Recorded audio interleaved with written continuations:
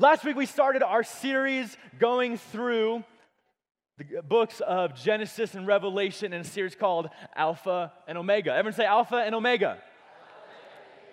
And as we jumped into launching this series, our God statement last week was simply, God is good. Can you say God is good? God is good. Hallelujah. And all the time? All the time. God is good. That works. You're supposed to say God's good. It's okay. So we talked about how God is good. One more time, everyone say God is good. There we go, there's unity. And as we talked about kind of this simple statement that God is good, we really leaned into the fact that, hey, we can say this and say that we believe it, but how do we actually know that God is good? What happens when we see brokenness and evil in the world? What do we do with that? How do we believe that God is good? And this is really kind of the foundation that we build on. And if you don't really believe that who God is that God is a God who is good, then you're going to have a really hard time walking in relationship with Him, right? You're going to have a really hard time trusting Him, because if you don't believe He is good, then it's really difficult to walk with Jesus and to trust Him. And so if you weren't here last week, I encourage you to go back and listen to the podcast. But as we lean into today's message, I want us to continue off of that foundation of knowing that our God is good. Everything He does is good. Everything He creates is good. Everything He says is good. Everyone say, God is good. Tonight, we're going to lean into this God statement. If you're taking notes, I want you to write this down. It's that God makes all things new. Everyone say all things new. God makes all things new. If you have your Bibles, I want you to turn to the very end of Genesis 2. The very end of Genesis chapter 2, the last verse, verse 25. And it'll be up on the screen as well. Genesis 2:25, and the man and his wife were both naked and were not ashamed. Bear with me. I know this is a weird place to pick up scripture. Okay, some of you are like, what are we talking about in church? Hold on, I thought we were talking about Genesis and Revelation. Just hang with me, okay? Everyone say it, not ashamed. Pay attention to that word, not ashamed, okay? Moving on. Some guys are like, what is church? Preem's laughing very much so, I love it. Okay, Genesis 3, here you go. Now the serpent was more crafty than any other beast of the field that the Lord God made. He said to the woman, did God actually say, you shall not eat of any tree in the garden? And the woman said to the serpent, we may eat of the fruit of the trees in the garden. But God said, you shall not eat of the fruit of the tree that is in the midst of the garden, neither shall you touch it, lest you die. But the serpent said to the woman, you will not surely die, for God knows that when you eat of it, your eyes will be opened, and you will be like God. Everyone say, like God.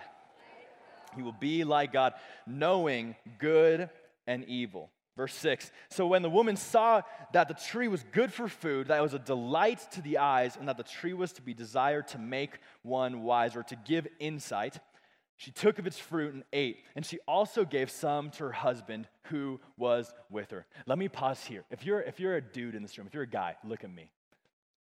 Don't ever be this guy. I remember the first time I realized, this is crazy, the first time I realized that like Adam was just right there with Eve.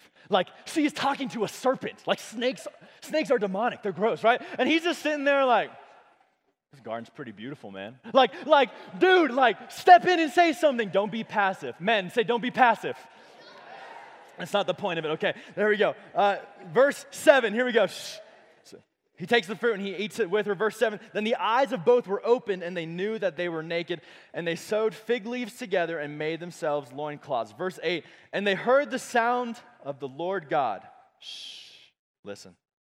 They heard the sound of the Lord God walking in the garden in the cool of the day, and the man and his wife hid themselves. If you have your Bible, I want you to underline that.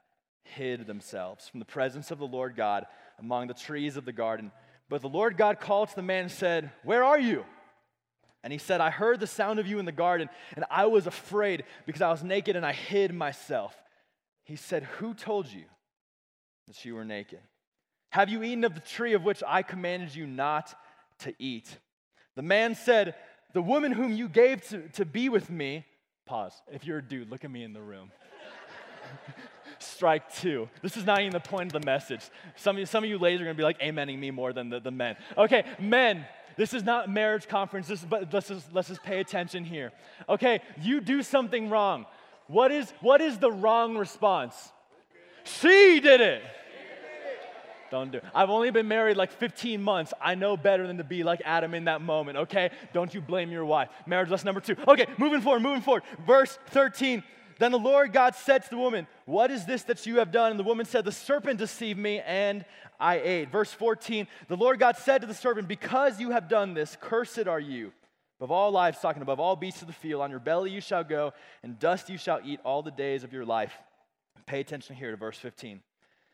I will put enmity between you and the woman, and between your offspring and her offspring. He shall bruise your head, and you shall bruise his heel. Pay attention to that verse. He shall bruise your head, and you shall bruise his heel. Now, if you have your Bibles, turn to the very, very back of your Bible, Revelation 21.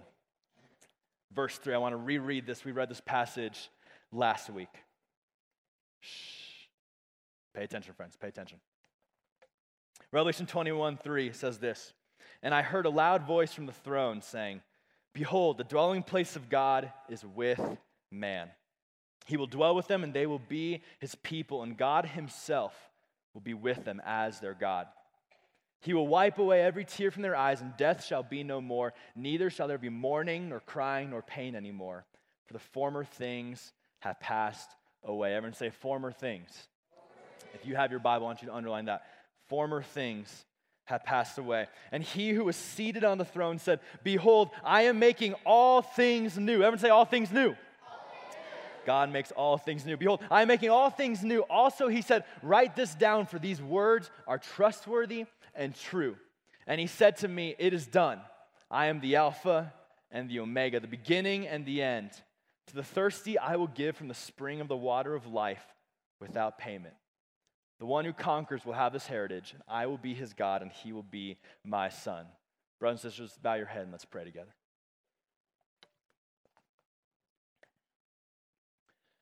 Father God, help us to know tonight that you are a God who is so beautiful, so good. Lord, we don't want to ever get to a point where we try to move past the beautiful reality and truth that you are good, that you are so much better than anything or anyone in this world, that anything this world could offer is just nothing in comparison to you. And Holy Spirit, we need your help tonight to see the Father and Jesus as beautiful, as better than anything else. God, I believe there are so many in this room who there is a lot of brokenness, fracture, suffering, things that feel dead and too far gone that you are going to redeem, that you're going to make all things new, that you will restore. So God, give us faith to believe in you. Give us eyes to see you as beautiful and faith to believe that you are good. In the name of the Father, the Son, and the Spirit. And everyone said, Amen. Amen. You're with me. Love it. Let me ask you this question. How many of you in this room have ever done something wrong? Such humility. Such humility. Besides a few of you, I saw some people. Nah, I'm good, bro. Yeah, you're a liar. So, for everyone in this room, we have done something wrong before, right? Now, let me ask you this question. When you do something wrong, what is your natural instinct of what you do next? What's the natural instinct? Often you lie. Who in here is a liar? Just be honest. Yeah. This is awesome. This is the most humility I've seen. This is amazing. Okay, who here is kind of like the king or queen of like trying to hide it and act like it never happened? Yeah. All right, how about this one? This is especially true if you have siblings in this room, I think. Wait, I didn't even ask you. Put your hands down. I said siblings. Everyone said, yeah, sin is real, bro. Sin is real. I need to be sanctified. Okay, who in this room, your go-to, if you're not going to hide or if you're not going to lie, you're going to blame? I had two twins here. One dude raised his hand and his twin pointed at him. They're like, yeah, they know. All right, sit down, sit down, sit down, sit down. All right, yeah, we all have a natural instinct from a very young age that when we do something wrong, we hide, we lie, we blame. Right? Like this is conditioned into us at a very young age. Something I love about life right now is so many of Lindsay and I's friends have like the cutest little kids, right? Who here loves little kids? They're just like precious. Yes, yes. I'm so ready to be an uncle to Victor and Preem's daughter maybe, or son. I think it's a girl, but anyways. But like I'm so ready for that. But something I love about kids, something I love about watching kids is this. Is even like at the age of like 1 year old, when they're doing something that is like really funny or like they're doing something really awesome and like everyone cheers, right? Like you're like cheering on little baby because like they're playing hide and seek and you're like, yeah, like it's amazing. Like they have such a sense of like pride and like a smile, right? Like even at a young age, they know that if they do something right, they'll be celebrated. If they do something right, they'll get rewarded, which on the flip side of that means that from a very young age, you and I, in our sin nature that dwells within us, we know that when we do something wrong, that will not be celebrated, right? When we do something wrong, when we fall short on something, we won't be celebrated for that. No one's going to be clapping, being like, great job sinning, bro. Like, no one's going to be doing that, right? And the reality is that from a young age, we learn to either hide, lie, or blame when we fall short.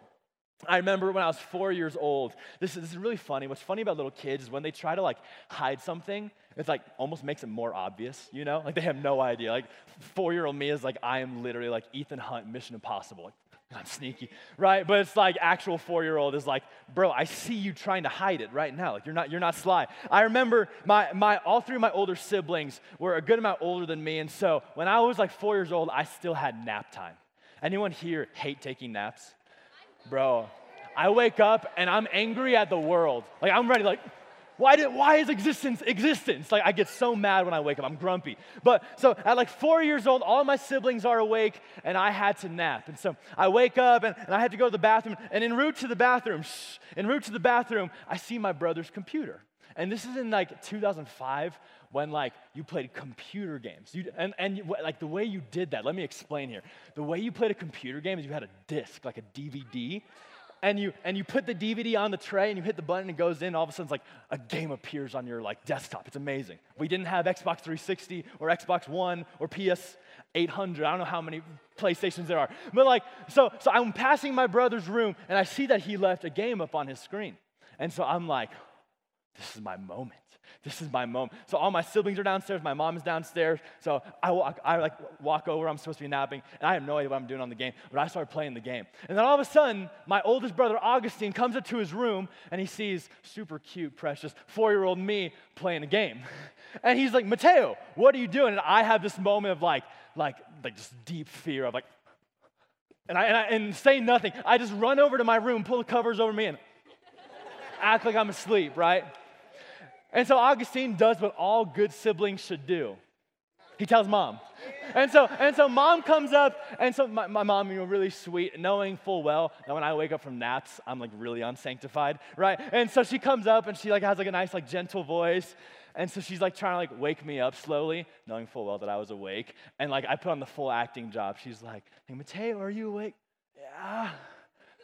"Mom, is that you?" Like knowing full well, like I had done something I was not supposed to do. But the reality is for all of us from a young age, we learn to hide, blame, and lie. Everyone say hide, blame, lie.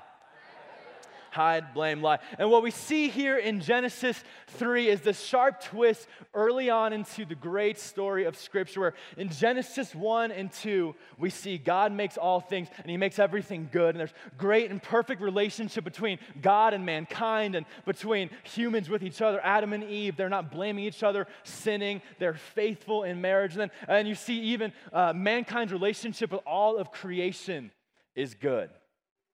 The world that God made is good. And then we see in Genesis 3 right away that they start to doubt God's goodness. And this is why we started last week with this God statement, God is good. Shh, listen.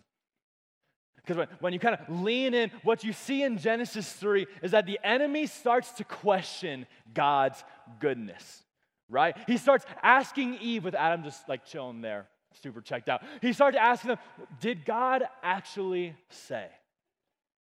Shh, listen. Did God actually say? What the enemy starts to do is plant seeds of doubt that God is withholding from them. That God is actually not a good God, that he's insecure and stuff, so he doesn't want to give a good gift to Adam and Eve. What we see is that the enemy starts lying about the goodness of God, which leads Adam and Eve to sin.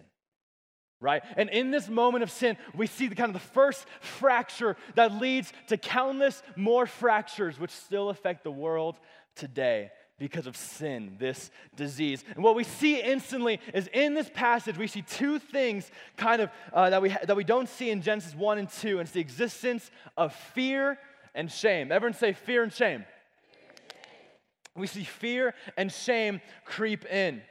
And friends, what I want to talk about tonight is the reality that God makes all things new. And what we see in Genesis 3 is that instantly, when sin comes into the world, fear and shame lead Adam and Eve to hide from God, right? Now, what do these words mean? Let's get kind of a base definition, because fear and shame are very broad words, right? In Hebrew, the word for fear is yareh. Everyone say yareh. Such scholars, amazing. Yareh, and what it simply just means to be afraid or to be terrified. Now pay attention here. There's actually a good version of this word and a bad version of this word. This word, yareh, is kind of the same word we get the phrase, the fear of the Lord from. Now let me talk about this. The fear of the Lord is actually something that is really, really beautiful. Okay? Sometimes when we think about the fear of the Lord, like our own version of definition of fear starts to kick in, and we're like, what does that mean? Like, am I supposed to be scared of God, avoid him, hide? No. The fear of the Lord is something beautiful. It's based on reverence, honor, and awe of who God is. Right? When we get a picture and a revelation of how amazing and beautiful and just so much better God is than anything else, it leads us to the fear of the Lord, which is the beginning of wisdom. Are you with me? What we see is that the bad version of fear, especially in our relationship with God, is when we fear who God is. We fear that he is not who he says he is. And so what do we see here in Genesis 3 is that Adam and Eve, they are instantly afraid. Everyone say afraid. They are afraid because they sin, and all of a sudden their eyes are opened and they start to see themselves as not good. And so that's why they hide themselves and cover themselves, and they are afraid of God. You see, the fear of the Lord draws us to God in worship. Fear about what God might do, or fear that God isn't who he says he is, draws us away from him. Are you with me? Are you with me? Then there is this word for shame, which is bosh. Everyone say bosh. Nice. Bosh means to be ashamed, to be embarrassed, or to be disappointed. Now let's talk about this, right? Because we talk about shame, and sometimes we think that shame is what we deserve as Christians, or that we should feel a sense of like shame if we sin or we fall short. But I would say there's a distinction between shame and conviction. Everyone say conviction. Shame and conviction. Let me kind of just make this really clear to you, because when I was growing up, and for so many years, shame is something that kept me from God, that made me hide from God rather than going to him. What shame says is when you make a mistake, when you fall short, shame says you are bad. You are evil. You are a sinner. Shame comes at your identity of who you are. And friends, hear me, that is not from the Lord. What conviction says is what you did was wrong. But come to him. What you did was wrong. But you are loved by God, and you can come to him. Are you with me? Are you with me? So what we see here is shame and fear. What they do is they keep Adam and Eve from coming to God. Now let me make this really, really clear right off the bat, because I think for many of you in this room, if you were to be honest with yourselves, everyone listen, look at me. If you were to be honest with yourself, you have a lot of fear, like you're afraid of God, if you were to be honest with yourself, or like you carry immense shame, and you think that God is disappointed in you. You think that God's embarrassed by you. You think God's sitting up there in heaven looking at the way you live saying, bro, you're still struggling with that? You haven't gotten over that sin yet? You've been walking with me for how many years? You've called yourself a Christian, but you still struggle with that? I'm disappointed in you. I think that's often what we think God is saying to us. That's how God sees us. And I want to disband that right away. If you have your Bible, turn back to Genesis 3. Genesis 3. I want to go through this real quickly. What do we see about who God is right in the moment when sin begins, when the fall happens, when Adam and Eve literally, the first fracture that leads to the fracture of the whole world? How does God react? Is he angry and distant and far off, or what do we see in God? Genesis 3:8 says this, and they heard the sound of the Lord God walking in the garden. Everyone say walking in the garden. Walking in the garden in the cool of the day. What do we see? That right after Adam and Eve sin and they fall short, does God distance himself? Does God say, I need to be far away from you, you're despicable? Or God knowing exactly that Adam and Eve would sin in this moment, God being all-knowing, knowing exactly that this day, this time, Adam and Eve would fall short, he comes and he walks in the garden. Friends, hear me. In your sin, where you feel shame, God comes close to you. Are you with me? That's verse 8. Moving forward, verse 9, what do we see? Is that the Lord speaks to them. He says, but the Lord God called to the man and said, where are you? Where are you? Now, God doesn't ask this question because he doesn't know, right? If we believe that God is all-knowing, all-powerful, and he knows all things, then he's not coming and being like, I don't know where they're at. But when God comes to the garden and he says, where are you? He's saying, hey, I want to be with you. Where are you at? Why are you hiding? He's giving them a chance to come to him. We see that Adam and Eve, they hide themselves and they feel ashamed. And in verse 11, we see this really important question that God asks. Is after Adam says, I was afraid because I was naked and I hid myself. Verse 11, God says, who told you that you were naked? Everyone say, who told you? Who told you that you were naked? What God is saying is this. Whose voice besides mine defines you? Pay attention here. Listen. Whose voice is saying you are not good, that you need to hide yourself? Whose voice?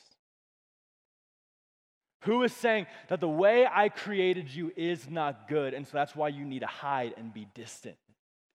Who told you? Whose voice defined you? And so from the very beginning, God wants to challenge Adam and Eve and say, look, hey, this is what the enemy says about you. This is not who I have created you to be. And then in verse 15, pay attention here. This is what God does immediately after the fall. Verse 15, it says, I will put enmity between you and the woman and between your offspring and her offspring. This is as God is cursing the serpent. And he says about the offspring of Eve, he shall bruise your head and you shall bruise his heel. And what we see here is this is actually a promise about what Jesus would do, right? That Jesus, who becomes a man, he becomes flesh, he's a descendant of Eve.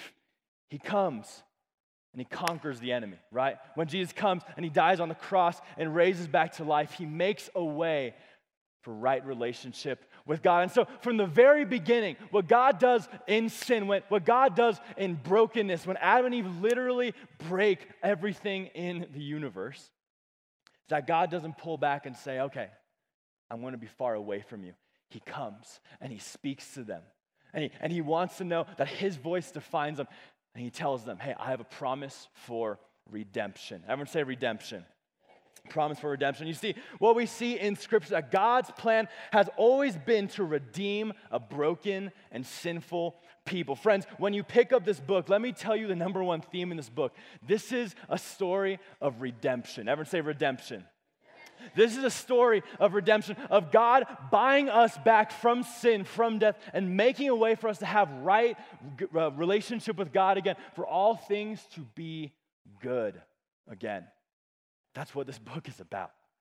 It's from the very beginning, God's plan and purpose is to redeem all things, to make all things right, not just with you and within humanity, but all of creation. Pastor Andrew Arndt said this at church at Friday night. Simple statement. Write this down if you're taking notes. He said, "It is the will of God to bring disorder to an end." It is the will of God to bring disorder to an end. And friends, what we see is from the very beginning of Scripture to the very end is that God will deal with sin. Amen? That He will deal with sin, that He is going to do something about it. That all death and sin and suffering and tears will be done away with, and He will make all things new. He will make all things right. Friends, hear me. God has always planned on redemption. Everyone say redemption. So let me suggest 3 simple things to you about redemption and what it means that God makes all things new. If you're taking notes, write these down. Number 1, everyone say number 1, is that God has made it possible for you to be made new. God has made it possible for you to be made new. Go and put up that next passage, Tony. What do we see? 2 Corinthians 5:17. Therefore, if anyone is in Christ, he is a what? Oh, you guys are very quiet. If anyone is in Christ, they are the old has passed away, and behold, the new has come. Friends, what do we see here in this passage? That the good news of Scripture and the good news of the gospel is this. That Jesus didn't come just to make your life a little bit better. Sometimes we talk about Christianity like that. Like, yeah, it's like, helps me get through my day. Helps me be nicer to my sibling. Helps me just like try harder in school and be a better person, a little bit more of a moral person.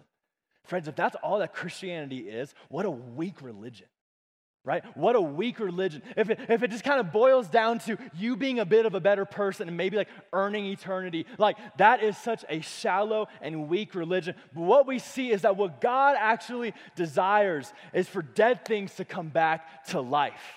Right? For you who are dead in your trespasses and sins, which is what Scripture tells us about us, because we have sinned and fallen short of the glory of God, what we deserve is eternal death with the enemy. But what God does is He makes a way for us who were dead to be made back to life. Are you with me? To be made back to life. And what this passage is saying in 2 Corinthians 5 is if anyone's in Christ, he is a new creation. The old is gone. Friends, hear me. When we say that God makes all things new, that's not just kind of like out there. Like He'll like kind of make like a new city and heaven will look cool and like streets of gold and whatever that looks like. No, He wants to make you new. Are you with me? He wants to make you new. If you are in Christ, you are a new creation. Think about Galatians 2:20. Here's your moment. What does Galatians 2:20 say? For I have been crucified with Christ. It is no longer I who live, but Christ who lives in me. And the life I now live in the flesh, I live by faith in the Son of God who loved me and gave Himself for me. Good work. I wish that wasn't up there to see, did you guys actually memorize it? Because you had a little cheat sheet. But I believe you. What does this verse say? That I have been crucified with Christ. It is no longer I who live, but Christ who lives in me. Friends, God has given His Son Jesus so you can be redeemed and brought back to life, so the broken things in your life can be made whole. Can you say amen? This is the good news of the gospel. Number 2, let's keep going. Number 2 is this, is that God makes all things new, yes, but already that God sees you as a new creation today. God sees you as a new creation already. Now pay attention here, pay attention.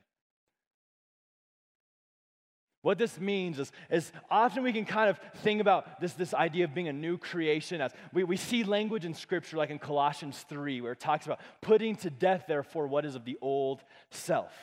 And there is this process to becoming more like Jesus and putting to death the old self and like putting on the new self. But also, what is so good about the gospel is that in this process of becoming more like Jesus and Him making us whole and making us new by sanctifying us, which is actually a really beautiful thing, what we see is actually God already sees you as a new creation. Look at 2 Corinthians 5:21. This is what this passage says. 2 Corinthians 5:21. For our sake, He made Him to be sin who knew no sin, so that in him we might become the righteousness of God. Friends, what this passage is telling us, what this good news is that when Jesus looks at you, he doesn't just see like a work in progress.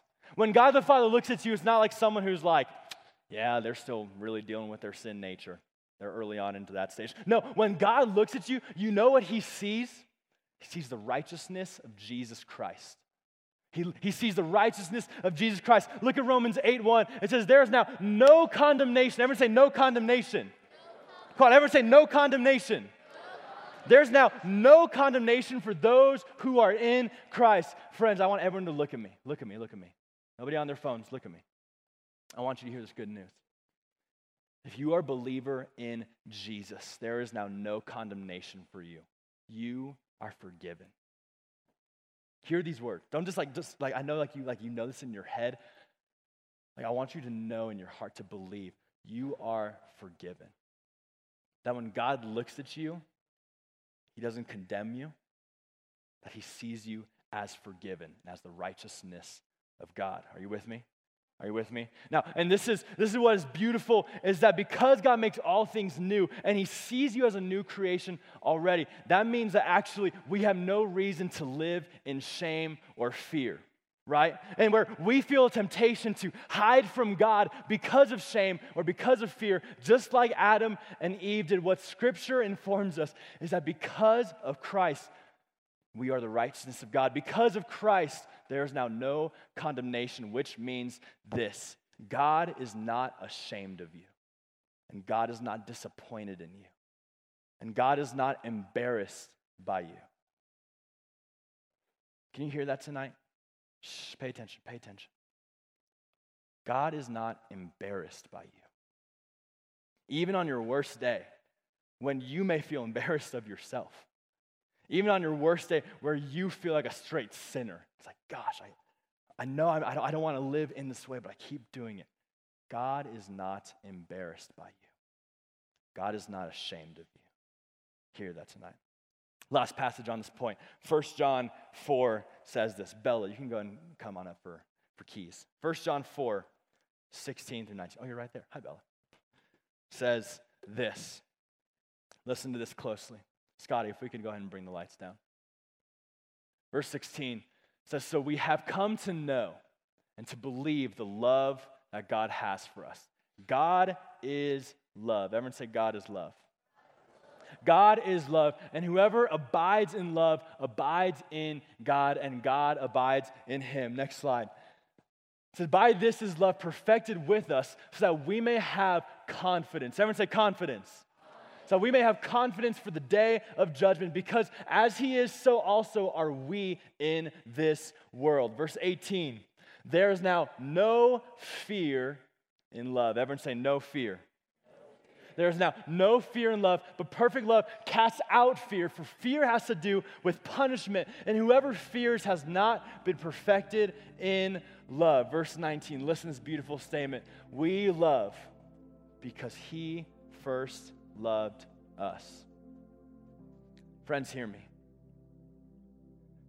God wants to make you new, which means this: the shame and the fear that tries to keep you from God, that makes you want to hide from God, that makes you feel like you have to kind of avoid him, and if you were to be honest with yourself, like you really think that God is just disappointed and embarrassed of you because of your struggles, because of where you fall short. Hear me. There's no fear in love. Why? Because fear has to do with punishment. But we have confidence that when we come to God the Father, no matter what the enemy tries to accuse us of, no matter what the devil tries to say about accusing us of how many times we've fallen short, how many times we've been unfaithful to God, you know what God the Father sees when he looks at you? His son, his daughter, who is forgiven, who is good, who is a new creation. Friends, God sees you as a new creation. He wants to set you free from fear and shame. And the last thing is this, number 3, that God will make all things new. What does this mean that God will make all things new? Look one more time at this passage in Revelation with me. Then we're going to have some time in prayer. Revelation 21, verse 4. Pay attention to this. Shh, listen. I want you to try to picture this. We talked about this verse last week, and it's so beautiful. We can keep talking about it. Revelation 21, 4. This is about Jesus. He will wipe every tear from their eyes. Death shall be no more. Neither shall there be mourning, nor crying, nor pain anymore, for the former things have passed away. Verse 5, and he who was seated on the throne said, behold, I am making all things new. I am making all things new. Friends, hear me. It is God's will, his desire, to make all things new, to make all things right. I think I said this last week, but I want to say it again. For some of you in this room, you are walking through intense suffering, trial. You've seen death in your family or someone close to you. There's been a lot of mourning, maybe. A lot of tears, a lot of crying, a lot of heartbreak. Friends, hear me. God cares so much about that. Hear me. God cares so much about that. He cares so much that when Jesus comes back, he's not really just concerned with just like kicking the devil's butt and being like, whoa, Jesus is awesome. Like, what does it say? When he is coming back to make all things new, what does he do? He wipes every tear from our eyes. Picture that type of king. Friends, hear me. Picture that type of king who in his final victory, when he comes back and he throws Satan away in hell forever. Picture this type of king. He's not over there celebrating. He's coming down to his children, his people. And he's saying, hey, I know you've been through a lot. Hey, I know you are mourning. Hey, I know you've been walking through so much difficulty. I'm here to wipe your tears. I'm dealing with death and sin and suffering. Those who have hurt you and abused you and taken advantage of you, they will be judged. God cares for you so much. This is what we're going to do. One of our leaders or volunteers to stand up, you can kind of come up to the front, to the sides. We're going to take some time to pray. Just to pray. And I want to ask you this simple question for you to think about. Even right where you're at, just close your eyes. Close your eyes. Everyone close your eyes. Just focus in for a few more minutes. I don't want anyone leaving this room. No one going to the bathroom, no one to get water. Stay in here. With your eyes closed, everyone eyes closed. I want you just to ask yourself this question. Where do I need God to make all things new in my life? Where do I need God to restore me? Where do I need God to restore the brokenness in my life and to make it whole? Everyone close your eyes, close your eyes.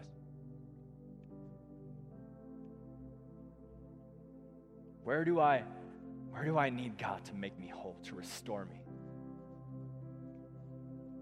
To make something new, to take what is broken. Close your eyes, close your eyes. To take what is broken, where there is hurt, where there is pain. To ask, where do I need his healing?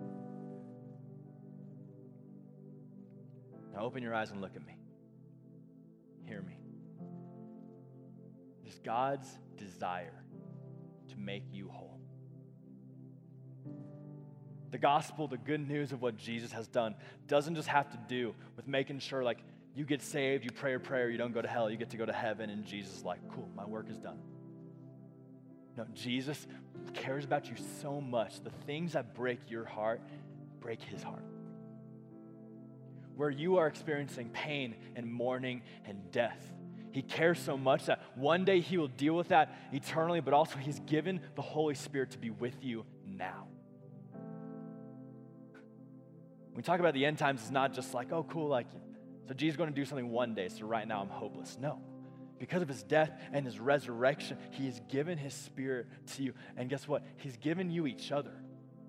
He's given us the body of Christ to encourage one another, to pray for one another, to be there for each other, to encourage each other. Hey, remember who God is. He will take what is broken and make it whole. He will take what is dead and bring it back to life. So that's what we're going to do in this room.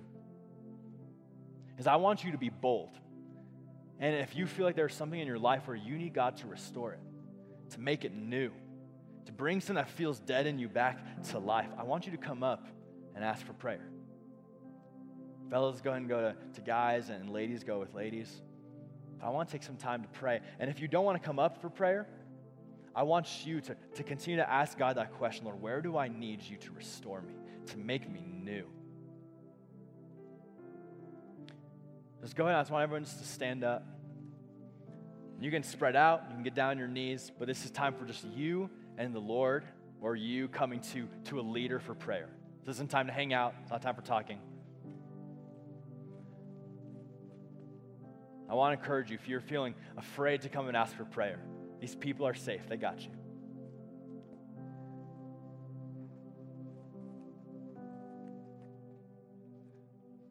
And as you come up, let me just say this, just to make this clear. Because we love you, because we care for you so much, it's our responsibility as your leaders that if anything comes up where maybe you're struggling with self-harm or suicidal thoughts, our leaders are going to go ahead and bring myself or Miss Ruth Ann or Pastor Victor into that, okay? Because we care about you, because we want to make sure you're safe. Because we want to be honest with you guys so you don't feel like they're betraying confidence. We do that because we want to keep you guys safe. I want you guys to go ahead and come up for prayer if you feel led. In a few minutes, we'll go into worship. But during these few minutes, I want you either praying with the Lord or coming up to a leader. Let's take a few minutes to come to the Father.